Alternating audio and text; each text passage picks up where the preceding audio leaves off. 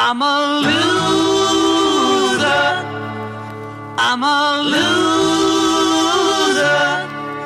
And I'm not what I appear to be. Of all the love I have won or have lost, there is one love I should never have crossed. She was a girl in a million, my friend.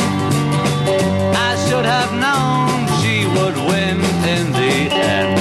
I'm a loser, and I lost someone who's near to me. Hi, this is Brent White. It's Wednesday, January 24th, and this is Devotional Podcast number 7. You're listening to the Beatles, of course, and this is their song, I'm a Loser. I recorded this song from their Capitol album called Beatles 65. Most of you in the post-CD era know that this song originates on their British album Beatles for Sale, but I'm recording all these songs from my record collection, and I happen to have this song on the American version of that album, which came out in December 1964. Well, Super Bowl season is upon us. The game is set, and once again, for better or worse, Tom Brady and the New England Patriots have made it to the big game. This means that come February 4th, out of a population of 320 million Americans, about 317 million of them will be diehard Philadelphia Eagles fans.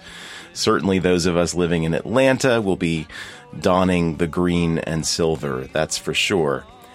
Almost as inevitable as a Patriots victory is the likelihood that at some point during the game, on the field, or after the game in interviews, a star player will do or say something to acknowledge that Jesus Christ is the reason for his or his team's success, and that Christ deserves all the thanks and praise. Years ago, when I was going through a season of doubt in my life, long since past, I'm happy to report, this behavior used to annoy me. I thought, sure, it's easy for this guy to thank Jesus. His team won. Would he be thanking Jesus if his team didn't win? Well, now that I know better, I hope I can speak for Christian athletes everywhere when I say that, yes, by all means, win or lose, we always, always, always have reasons to thank Jesus. If you look in your Bibles at Genesis chapters 37 through 50, you'll read about a man named Joseph. Joseph was the favorite son of his father Jacob. Remember, Joseph was the one for whom his father made him the coat of many colors, and his older brothers were insanely jealous of their little brother. At first they wanted to kill him, but cooler heads prevailed, so they sold him into slavery in Egypt instead. But that's just the beginning of Joseph's troubles. Over the course of decades, Joseph suffers a lot, until finally he rises through the ranks and becomes, next to Pharaoh himself, the most powerful man in Egypt.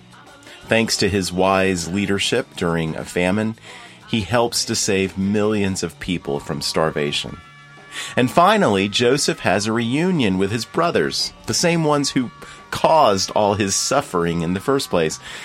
And despite the brothers' fears that Joseph would kill them, he forgives them instead, and he tells them something remarkable.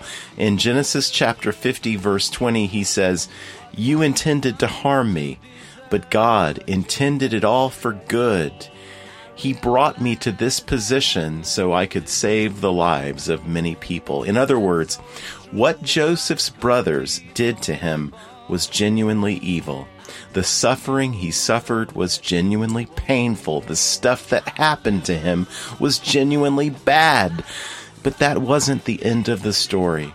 God transformed that evil, that suffering, that pain into something incredibly good. He used it ultimately to save the lives of millions. We see this same dynamic at work in the life of the Apostle Paul. In 2 Corinthians chapter 12, Paul describes what he calls a thorn in his flesh. We don't know for sure what this thorn was. It could have been a physical affliction. It could be related to the persecution he suffered. Whatever it was a trial in Paul's life that caused him pain, and it was evil. In fact, Paul says that it came from the devil himself, or at least a messenger from Satan. But Satan obviously sent the messenger. But once again, that wasn't the end of the story for Paul. God transformed that evil thing from the devil into something very good for Paul. It was necessary, Paul said, to experience this thorn in order to keep him humble, to keep him depending on the Lord rather than trusting in himself. Whenever we experience too much prosperity, we are tempted to trust in ourselves rather than the Lord. So Paul sees that this thorn helped to keep him humble. The same principle applies. Satan intended to harm Paul, but God intended it all for good. So think about your own life. What's the worst thing that the devil or anyone else can throw at you? Whatever it is, if you only trust in Jesus Christ, He will transform it by His grace into something for your good. Do you believe that? I talked in the last episode and in recent sermons about our need to fall in love with Jesus Christ again, or to stay in love with Him. How can we do that if we don't believe that He has a plan for the pain and suffering we're experiencing, that no matter what, even when we're experiencing something bad, God is somehow using it for our good? And that's why the hypothetical football star I mentioned earlier has the ability to thank Jesus win or lose, because God is doing something good for us in both victory and defeat. So see, we can pity the New England Patriots players, coaches, and fans. They don't often get to experience the genuine good that God can bring out of defeat. We should feel sorry for them, huh? Well, maybe not. But seriously, if you struggle to believe that God has the power to transform evil into something good, remember the cross. God used the greatest evil the world has ever seen, which was the death of His Son Jesus, to accomplish the greatest good the world has ever seen, which is the salvation of everyone who believes in Jesus. Surely, surely, surely, God can take every lesser form of evil, pain, and suffering in our lives and do the same. I laugh and I act like a clown. Beneath this mask I am wearing a frown. My tears are falling like rain from the sky. Is it for her or myself that I cry?